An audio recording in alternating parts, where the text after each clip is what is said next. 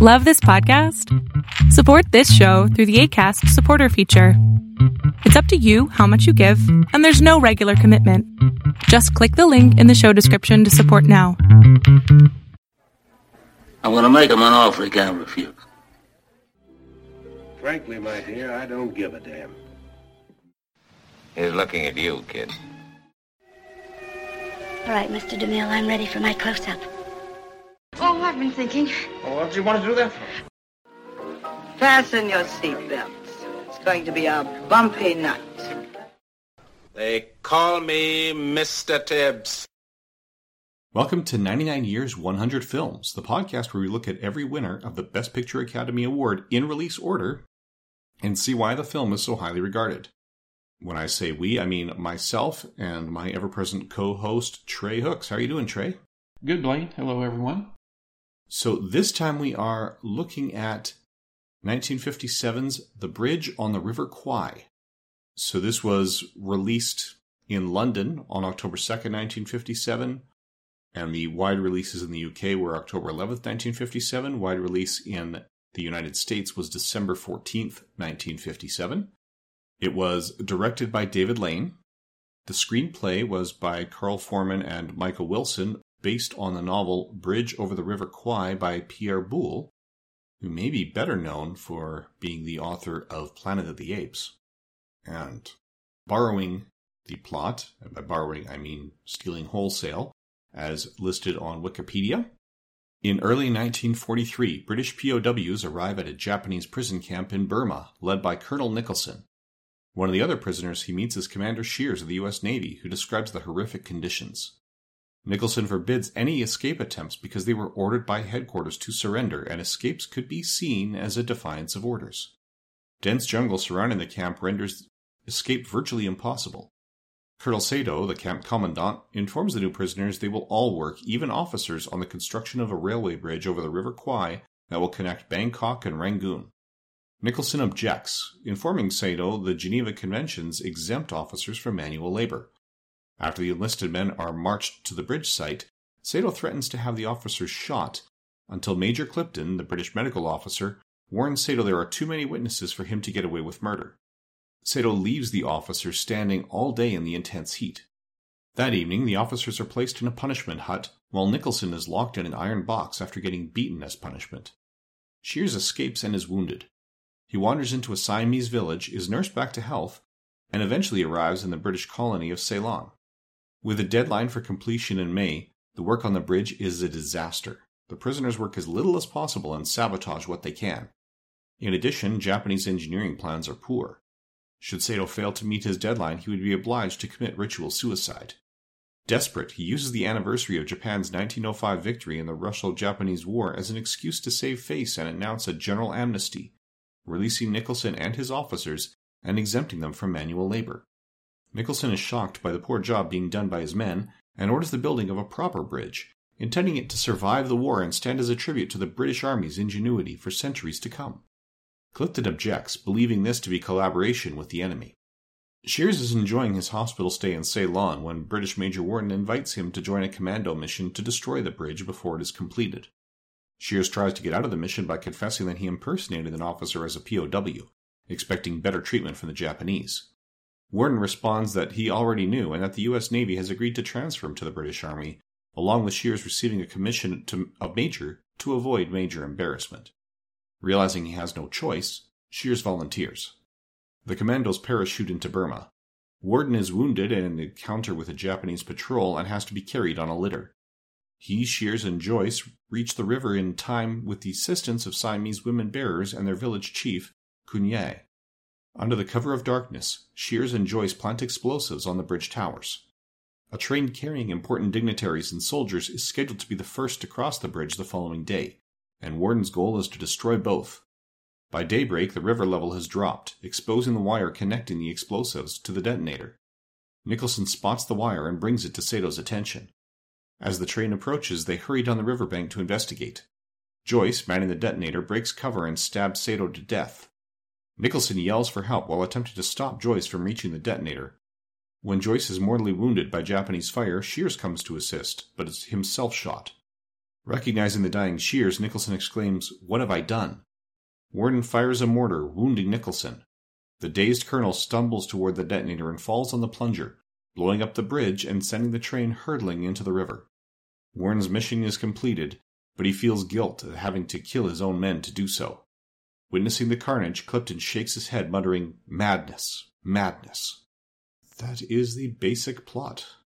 So, what was your history with this film, to recap people who don't remember the end of our last episode? I don't think I had thought that I had seen it before. If I had seen it before, it was when I was very young. I definitely knew it for its music, and we could talk about that a little bit more later. It probably has some of the most recognizable film music ever in it.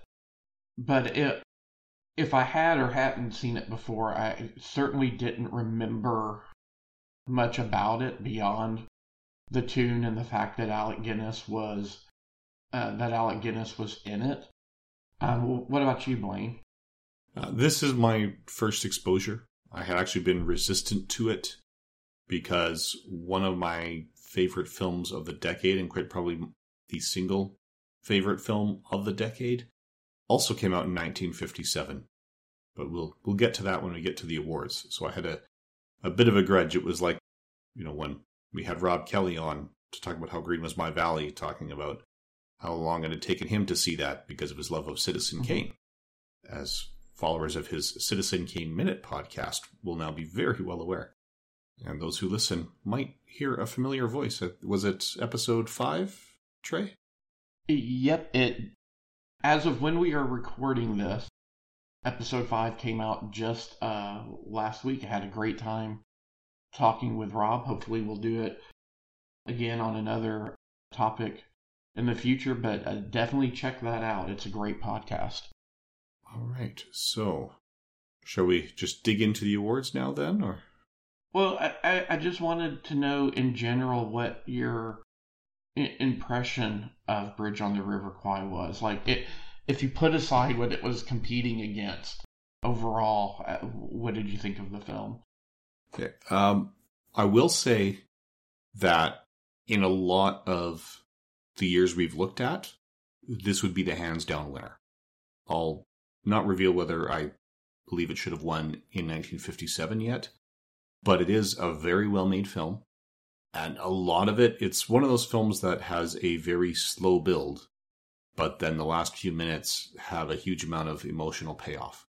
So I doubt that this script would be filmed as a 2-hour and 40-minute film today. I think they could keep every line of dialogue and edit it down by about 15 to 20 minutes because there are some naturalistic acting pauses and things like that. The performances are great, particularly from Holden, Guinness, Hawkins, and Hayakawa. So William Holden plays Shears, Alec Guinness plays Colonel Nicholson, Jack Hawkins plays Major Worden, and hopefully this is a decent approximation to the name, Sasui Hayakawa plays Colonel Sato. The others, there's no bad performances in it. It's another one that's very heavy in the male cast, but that's not as out of place in a war film because of the sexist policies that were in place during World War II as far as military service was concerned.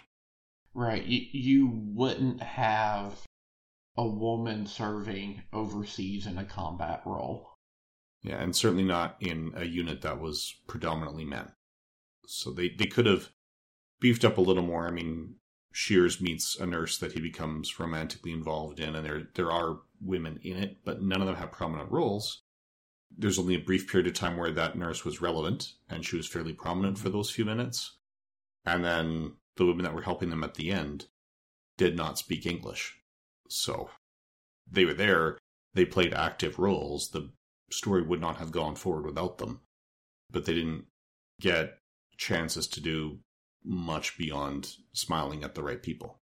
I really liked it. I will say, over the past 2 years as I've watched different films, either for this podcast or for my own personal viewing projects.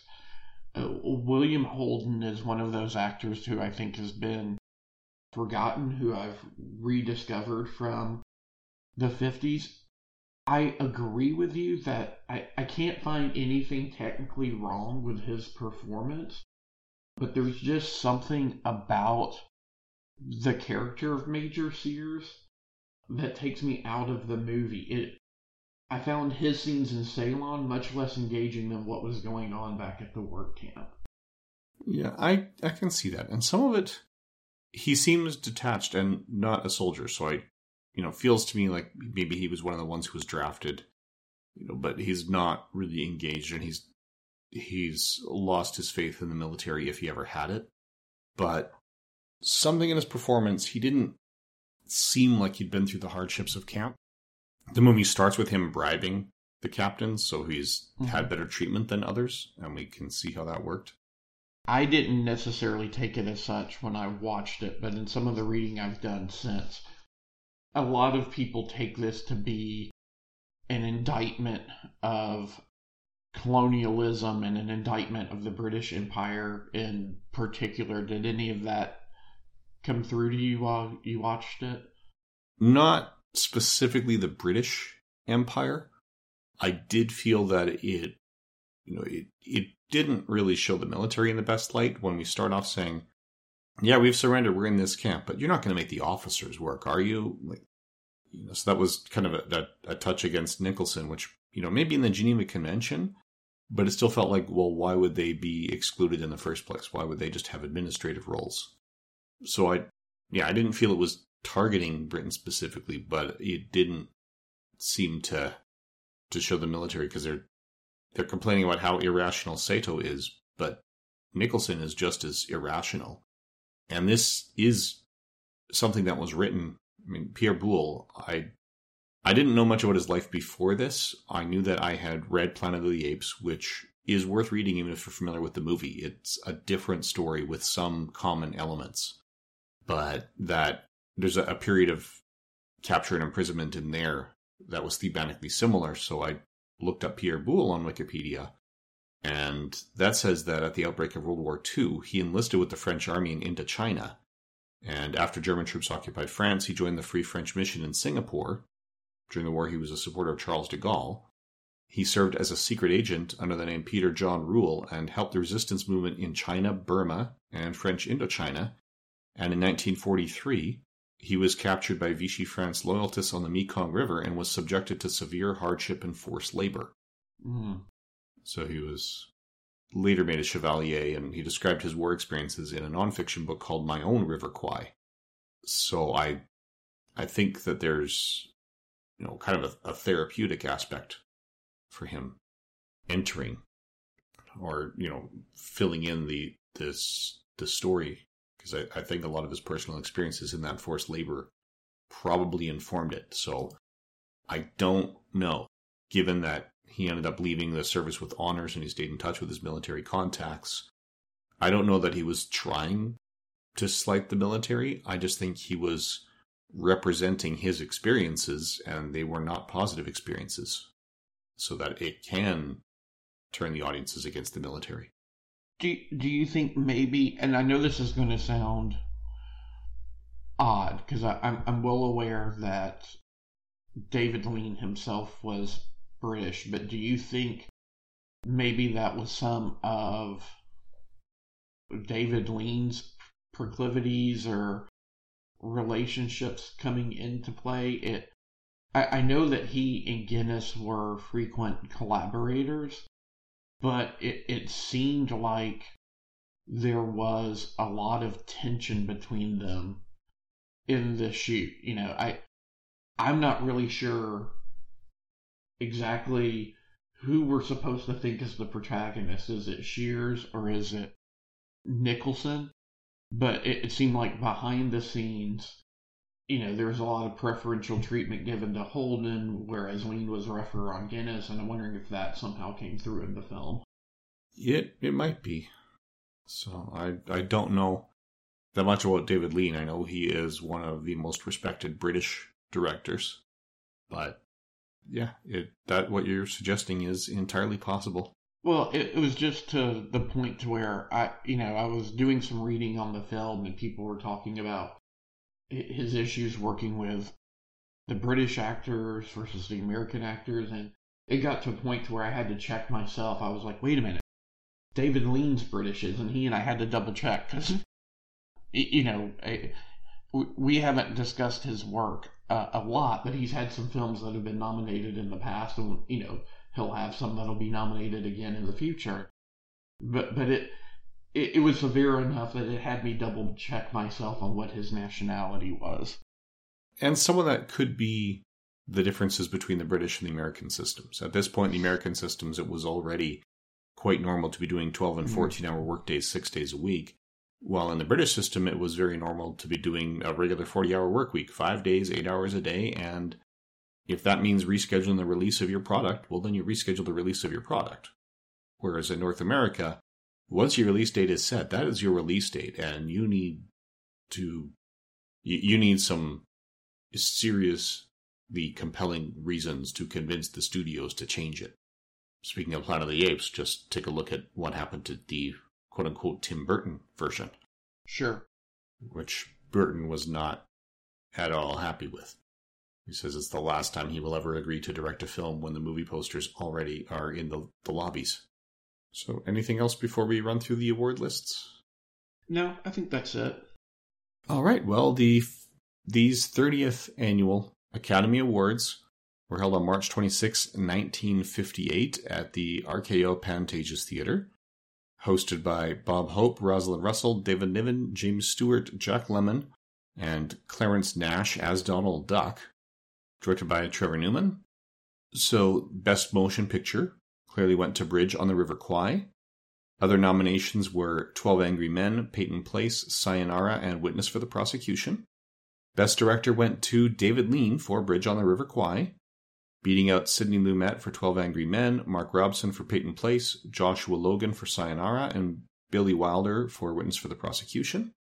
Best Actor, Alec Guinness, Bridge on the River Kwai, beating out Marlon Brandon in Sayonara, Anthony Franciosa for A Hatful of Rain, Charles Laughton for Witness for the Prosecution, and Anthony Quinn for Wild as the Wind. Best Actress went to Joanne Woodward for The Three Faces of Eve, beating out Deborah Kerr for Heaven Knows Mr. Allison, Anna Magnani for Wild as the Wind, Elizabeth Taylor for Rain Tree Country, and Lana Turner for Peyton Place. Best Supporting Actor went to Red Buttons for Sayonara, beating out Vittorio De Sica for Farewell to Arms, Sasui Hayakawa for Bridge on the River Kwai, Arthur Kennedy for Peyton Place, and Russ Tamblyn for Peyton Place. Best Supporting Actress went to Miyoshi Umeki for Sayonara, beating out Carolyn Jones for The Bachelor Party, Elsa Lanchester for Witness for the Prosecution, Hope Lang for Peyton Place, and Diane Varsi for Peyton Place. The Best Story and Screenplay written directly for the screen.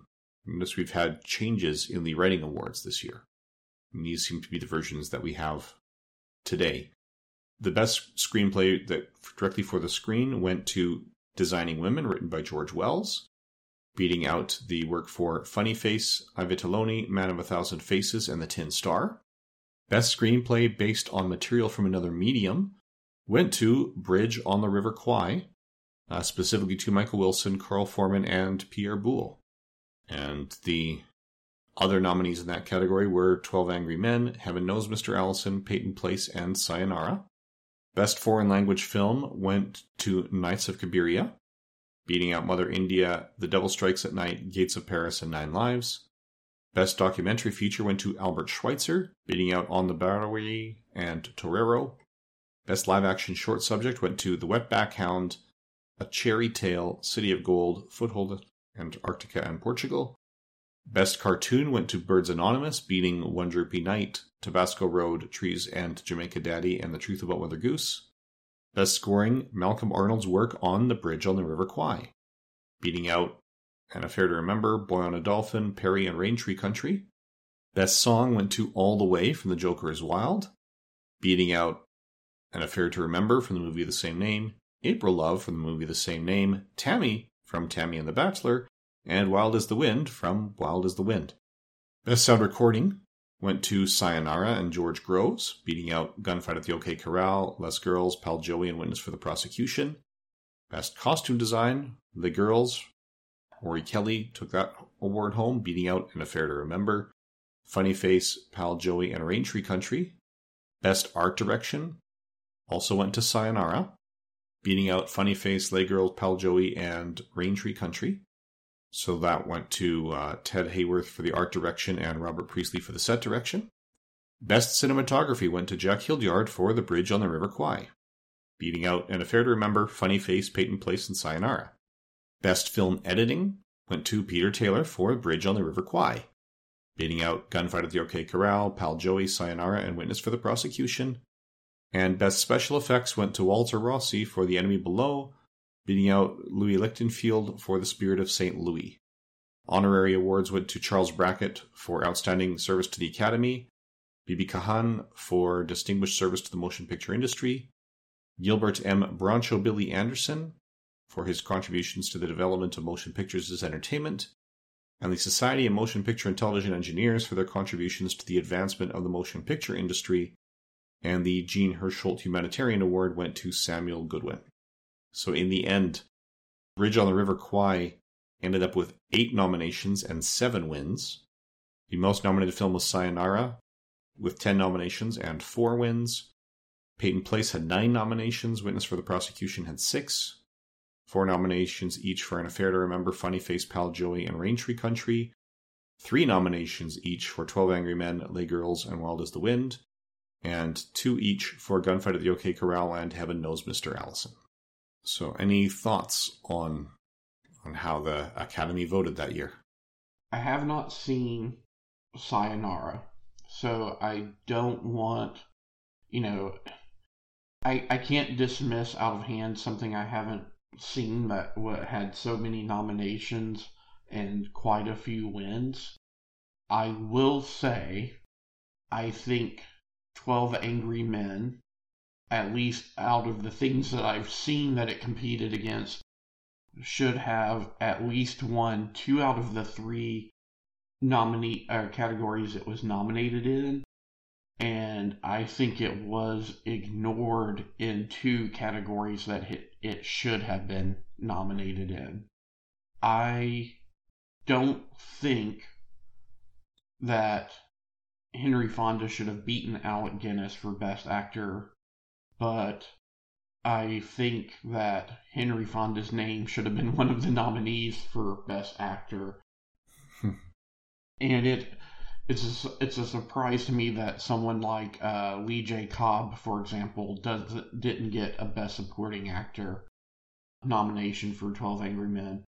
Though that may be a case of, out of that film you easily had 4 or 5 people who could have been nominated, and maybe that just split it too much. But I think 12 Angry Men should have won Best Picture. I could go either way on Best Director. And, unless the written screenplay had some magic to it that didn't somehow arrive on the screen, I think 12 Angry Men would have had to have been the better screenplay over The Bridge on the River Kwai. I tend to agree with everything you just said. As far as the 1950s are concerned, my favorite film of the decade, 12 Angry Men probably edges out Rear Window. But those are the contenders. So while Bridge on the River Kwai is a great film, 12 Angry Men should have gone home with Best Picture. I can see you saying that director could have gone either way. Given that 12 Angry Men was Sidney Lumet's directorial debut, I think that would have impressed me enough to give it to him instead of Lean. Because Lean was much more established. And the screenplay, for those who haven't seen it yet, 12 Angry Men is about a jury deliberating in a trial. Mm-hmm. So it's, about 90 minutes, and I think 85 of them are just 12 men in the jury room. So you need phenomenal performances, you need staging, you need a tight screenplay, or that's just going to get boring, and it is not a boring film. It is one of the most engaging films I have ever seen. So they just totally knock it out of the park, and I don't see how you could do that without an incredibly strong screenplay. Whereas for Bridge on the River Kwai, there's things that could be tightened, but again, as Trey just said, without having the screenplay in hand to see how closely what we see on film aligns with it, it's hard to say definitively that it should have gone to 12 Angry Men, but it seems very likely. And yeah, for the acting and roles, because those 12 men, like you said 4 or 5, I might have said, 6 or 7 that could have been in contention. To steal a page from a friend of ours, when Paul Spataro on Is It Jaws does the Jaws ranking, it has to be pretty much a flawless film. And as some of our listeners may know, as I'm watching stuff, I frequently post on the Is It Jaws Facebook page what I'm watching. And when I listed I'm watching The Bridge on the River Kwai, Paul commented what a great movie it was. And I even asked him, how would you pick between the two? And he said, it was too hard to call. To me, 12 Angry Men is a flawless film.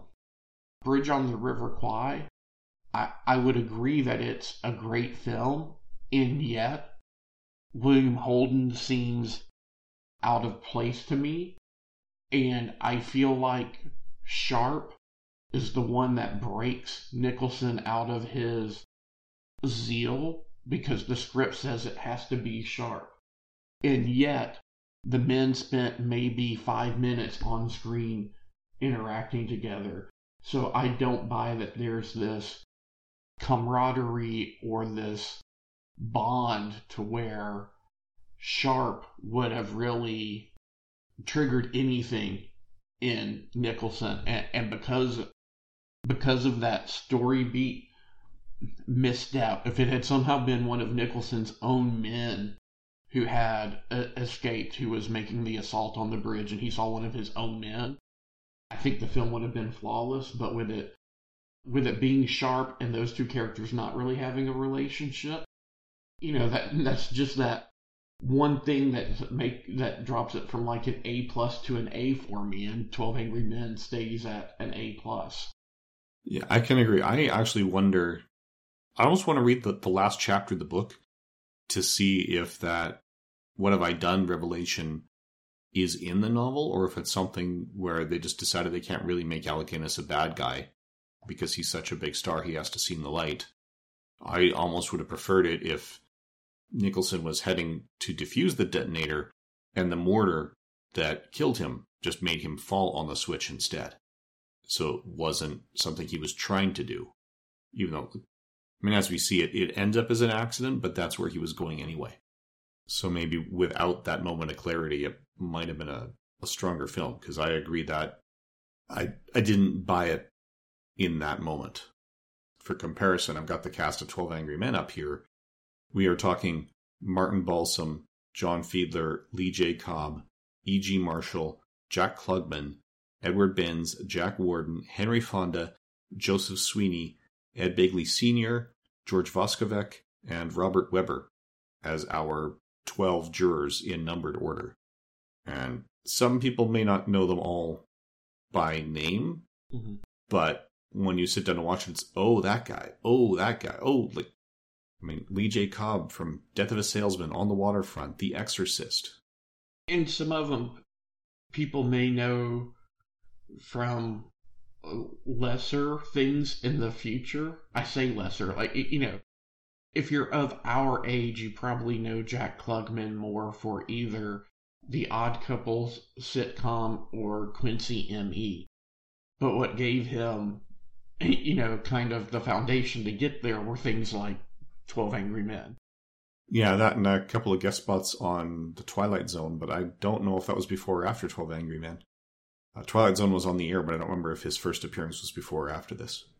So, yeah, it sounds like we're in agreement then that it should have gone to 12 Angry Men just because 12 Angry Men is better and not because Bridge on the River Kwai is weak. I have no issues with the River Kwai nomination. And other years, I could have easily said, yeah, that should take it home. The Golden Globes agreed with the Academy. They gave Bridge on the River Kwai the best film in the drama category, beating Hatful of Rain, Sayonara, 12 Angry Men, and Witness for the Prosecution. Best Musical went to Les Girls, beating out Don't Go Near the Water, Love in the Afternoon, Pal Joey, and Silk Stockings. They also agreed that Alec Guinness was Best Actor, and at least they nominated Henry Fonda for 12 Angry Men, along with Brando for Sayonara, Franciosa for Hatful of Rain, and Lawton for Witness for the Prosecution. They agree that the Best Actress was Joanne Woodward. Best Actor in a Comedy or Musical went to Frank Sinatra for Pal Joey. Best Actress in a Comedy or Musical was a tie for Tana Elga and Kay Kendall in Les Girls. Best Supporting Actor went to Red Buttons for Sayonara. They also nominated Sessue Hayakawa, and they nominated Lee J. Cobb for 12 Angry Men. Best Supporting Actress, Elsa Lanchester, Witness for the Prosecution, although Miyoshi Umeki, who won the Oscar, was nominated. Best Director, they also put David Lean over Sidney Lumet. Best Foreign Language Film, they gave awards to The Confessions of Felix Krull, Tizak, Woman in a Wedding Gown, and Yellow Crow. Best Film Promoting International Understanding was Happy Road. The Henrietta Award went to Tony Curtis and Doris Day for the World Film Favorites. Special Achievement Awards went to Hugo Friedhofer, Zsa Zsa Gabor, Bob Hope, Leroy Prince, and Gene Simmons. And this is a year they had some television awards. They gave the Best TV Show Award to the Mickey Mouse Club. And television achievements went to Jack Benny, Eddie Fisher, Alfred Hitchcock, and Mike Wallace. And New Star of the Year for the actors. We might have heard some of these. There's Patrick Wayne, John Saxon, and James Garner. New Star of the Year actress, Sandra Dee, Carolyn Jones, and Diane Varsi. And the Cecil B. DeMille Award went to Buddy Adler. Yeah, James Garner is certainly one. I didn't realize this was the year for him, but I could totally see him as a newcomer. Assuming that he listens somewhere, or they listen somewhere, the Jack and Eddie boys are cheering because you just mentioned John Saxon, who in the 70s and 80s has been a journeyman actor who's been in everything from some of the giallos that they've covered on The Vault to Nightmare on Elm Street. Oh yeah. Patrick Wayne is probably the one I'm least familiar with of those three. I don't know if it was he who ended up being in Sinbad and the Eye of the Tiger, or... Yeah, he was Sinbad in Sinbad and the Eye of the Tiger. Now, the listeners have now heard what we think. If we go to the IMDb viewers, or the IMDb ratings, they actually picked the best film of the year as Maya Bazaar, which I think is a Bollywood film. And number 2 for the year, 12 Angry Men. Number 3 is Witness for the Prosecution. And then we have Piazza, Paths of Glory by Stanley Kubrick came in at number 5. And I think we could make a case that should have been on the nominations list. Do Ankan Barahaf is in here. The Cranes Are Flying is number 7. Wild Strawberries and Seventh Seal, both Ingmar Bergman films, came in at 8 and 9. Is number 10, directed by Ilya Kazan with Andy Griffith. Oh, there's an acting nomination that they missed. Tokyo Twilight is 11. Knights of Cabiria is 12. Akira Kurosawa's Throne of Blood is number 13. And then Bridge on the River Kwai comes in at 14. Before we go on, I will just throw this out there. I heartily recommend A Face in the Crowd. If you only know Andy Griffith from, of course, The Andy Griffith Show or Matlock, you will be in for such a surprise. Yeah, I keep hearing wonderful things. I really need to get around to watching that DVD that I've had sitting in a drawer for a decade. Yes.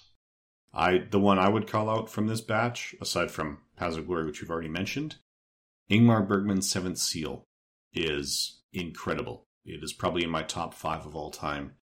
I can forgive the Academy for not nominating Seventh Seal and Throne of Blood yet, because by their rules it has to air in Los Angeles. Seventh Seal didn't do that until 1958, and Throne of Blood did not do that until 1961. So if we don't hear more about Seventh Seal next month, then that's a crime. Yeah, I haven't seen Wild Strawberries yet. At least when preparing for the show, if a film pops up that wouldn't qualify for Best Picture consideration, I I skip it and leave it for one of my other viewing projects to come through and pick it up. But Seventh Seal is probably one of the first foreign films I saw, and it's so good. Yeah. If we go to Letterboxd, the Letterboxd users have voted the best film of 1957 to be 12 Angry Men. Paths of Glory is 3, Cranes Are Flying is 4, Night of Cabiria 5, Seventh Seal is at 6, and Wild Strawberries is 7. Sweet Smell of Success, Piazza, Witness for the Prosecution is at 10. Throne of Blood, Face in the Crowd is number 12. Then there's Tokyo Twilight, and Bridge on the River Kwai is the 14th. Interestingly, the Maya Bazaar that came in at number 1 on the IMDb is 16 here. Yeah, so this is... Bridge on the River Kwai does well with all the rating forums, but it does not take the top spot. And both of these, I think these are probably the two biggest user ratings. Rotten Tomatoes, I'd say, was probably number 3, possibly more with certain demographics. But these two put 12 Angry Men and Witness for the Prosecution consistently above it among the nominations, and Paths of Glory and Face in the Crowd were maybe overlooked in the nomination process. I will even say this. I watched Witness for the Prosecution but because it was one of the top Letterboxd films that came up, so I normally try to watch the first 2 or 3 if I can. It's a really good movie. It has strong performances, and it is a court procedural / thriller with a couple of swerves in the plot, which I don't want to spoil anything, so I don't want to go into them.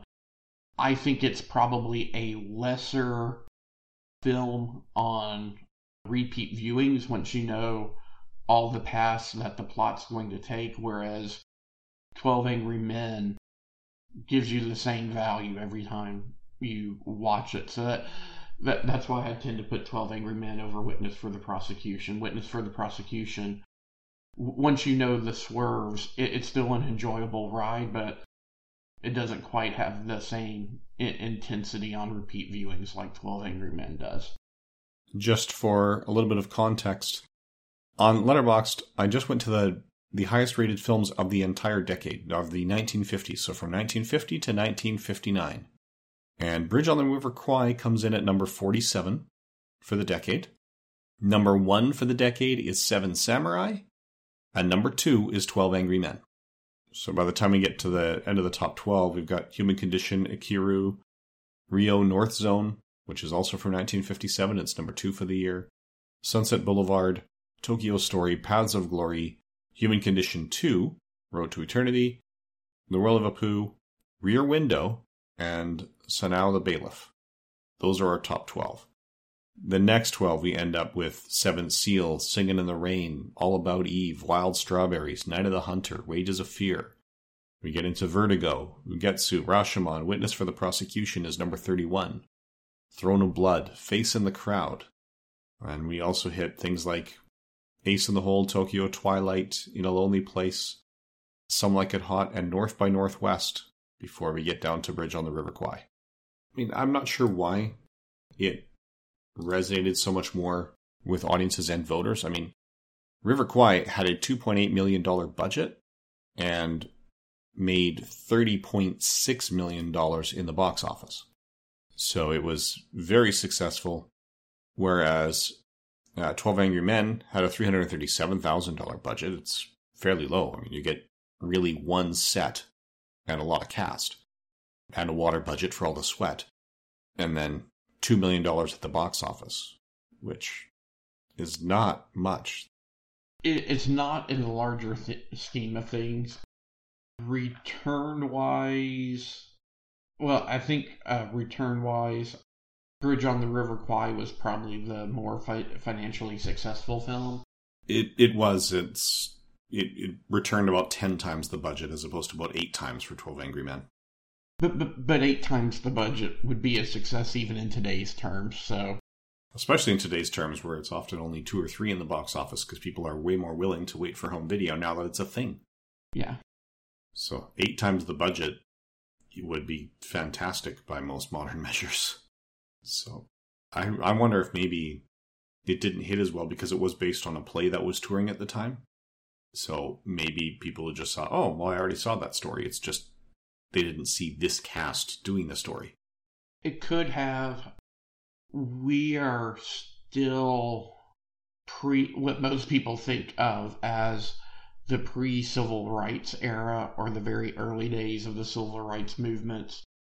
And while the person on trial in 12 Angry Men is Latino and not African American, not that it matters, but for some reason Latino was the more acceptable minority for Hollywood, I think, in the 50s. You know, it could have been viewed as a message film, you know. So, you know, did that get in its way? Was the political message of 12 Angry Men, or the fact that it was about people being forced to confront their prejudices, did that turn people off at a time when the country very much was not about confronting its bigoted tendencies? You know, maybe you and I are both comic book guys. We're still in an era to where you don't want to put people of color in background scenes in comics because the distributors in the South may not carry those books. So, yeah, and 12 Angry Men does hit that. That's one of my favorite lines. I've actually pulled up the quotes on the IMDb. Juror number 10 saying, "Listen to me, we're this kid on trial here, his type, well, don't you know about them? There's a danger here. These people are dangerous. They're wild. Listen to me, listen." And then juror number 4, quietly but firmly, "I have. Now sit down and don't open your mouth again." That's one of my favorite lines of the movie. Because that was, juror number 10 had just gone on an extended racist rant. Yeah, I would say, I think we're ready to move on to who would we recommend this to. I think we've made our choices clear. Bridge on the River Kwai is a good war movie. And it's a war movie that's not about the front lines. It's about the prisoners. So it's a different take than a lot of the war movies. So I could easily recommend it to anyone who's interested in that. The cinematography Oscar is very well deserved. But if you are tuning in to say, what film from 1957 should I be watching? I would say 12 Angry Men. I'm a teacher and I'm very happy that the English teacher in our school, I teach math and physics, so it's harder to justify. The English teacher watches 12 Angry Men in class every year. And it's a valuable message. I feel kind of bad because I feel like we've taken Bridge on the River Kwai and used it as why you should watch 12 Angry Men. But no, I agree. When I do my viewing projects, I try to skip over things that I've watched recently within the past year or two, just for the sake of time or whatnot. So, you know, just as an example, Sound of Music just recently came up on my to watch list, and I've watched it. In 8 months or so, when it's time for us to cover Sound of Music, I may play certain scenes to refamiliarize myself, but I probably won't watch the whole movie again. I watched 12 Angry Men for the first time probably 2 or so years ago. I loved it. My daughter started taking an interest in drama. I said, well, let me show you the realization of a great play. I made her watch it. I watched it again in preparation for this podcast. I know it just because it was nominated and it was in the Letterboxd top 3 again. So anytime I have an excuse to watch 12 Angry Men, I do. That being said, Bridge on the River Kwai, still a great movie, despite some of the issues that I've had with it. We mentioned the tune, you know, the whole doo-doo, doo-doo-doo-doo-doo-doo. You know, that's this film. You know, so everybody kind of recognizes that tune. You know, Star Wars is very big with our crowd. Not that Alec Guinness's performance, anything was wrong with his performance of Obi-Wan Kenobi, but if you want to see some of the work that led him to being Sir Alec Guinness, this film is a prime example. And he is great in it. And yes, it's a war film, but it's also a wonderful examination of how pride can lead to obsession and how that can lead to someone's downfall, not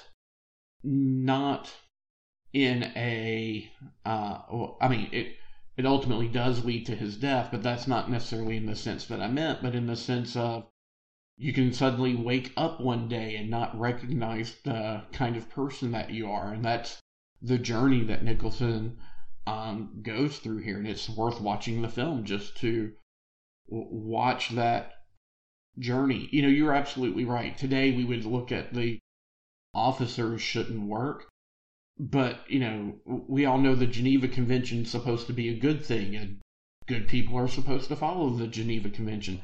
So when he takes that stand and the suffering that he and his officers go through the first half of the film, you're completely on his, you're completely on his side. And you can even see him having I will get a moral, or not a moral, a morale victory. I will subtly take over this camp by showing the British are better than the Japanese. We can build this bridge where they can't, without even thinking of what does building the bridge mean. You can see that subtle shift happen. So, I mean, it's worth watching the film for that. Oh, yeah, and that's something that was missed by the synopsis. Probably, I would say, the most important point in the story that the Wikipedia synopsis didn't mention. When that bridge gets built, they put a plaque on it saying, "This is built by the British Army under the command of Commander Nicholson." He has a moment with Sato on the bridge saying, you get to a point in your life where you're wondering, what did it mean? So he's trying to use this bridge as a testament to say, hey, I was a person. I left a mark on this world. Right? He's afraid of being inconsequential. So yeah, his emotional journey is great, even if that final turn might have worked better with another source, either more time with Shears at the start of the film, or if it was somebody else that snapped him out of it. But yeah, so neither of us are saying don't watch Bridge on the River Kwai. It is a very good film that deserved to win more than some of the other films that have won in the past. Mm-hmm. To me, there's no question that this beats, your Cavalcades and your Cimarrons and a lot of these, but it just doesn't beat 12 Angry Men. All right, so I think with that, unless you have any final thoughts, I think it's about time to wrap up. No, I think we covered it. All right, so once more, we will be back next month when we look at the winner of the 31st Annual Academy Awards. So I believe this is going to be a lighter film, but it's also one I haven't seen yet. Next year's winner is Gigi, which was nominated against Anti-Mame, Cat on a Hot Tin Roof, The Defiant Ones, and Separate Tables. So you can join us for that in about a month's time. Thank you for listening. Thanks, everyone. My mom always said life was like a box of chocolates. You never know what you're going to get. Please, sir, I want some more.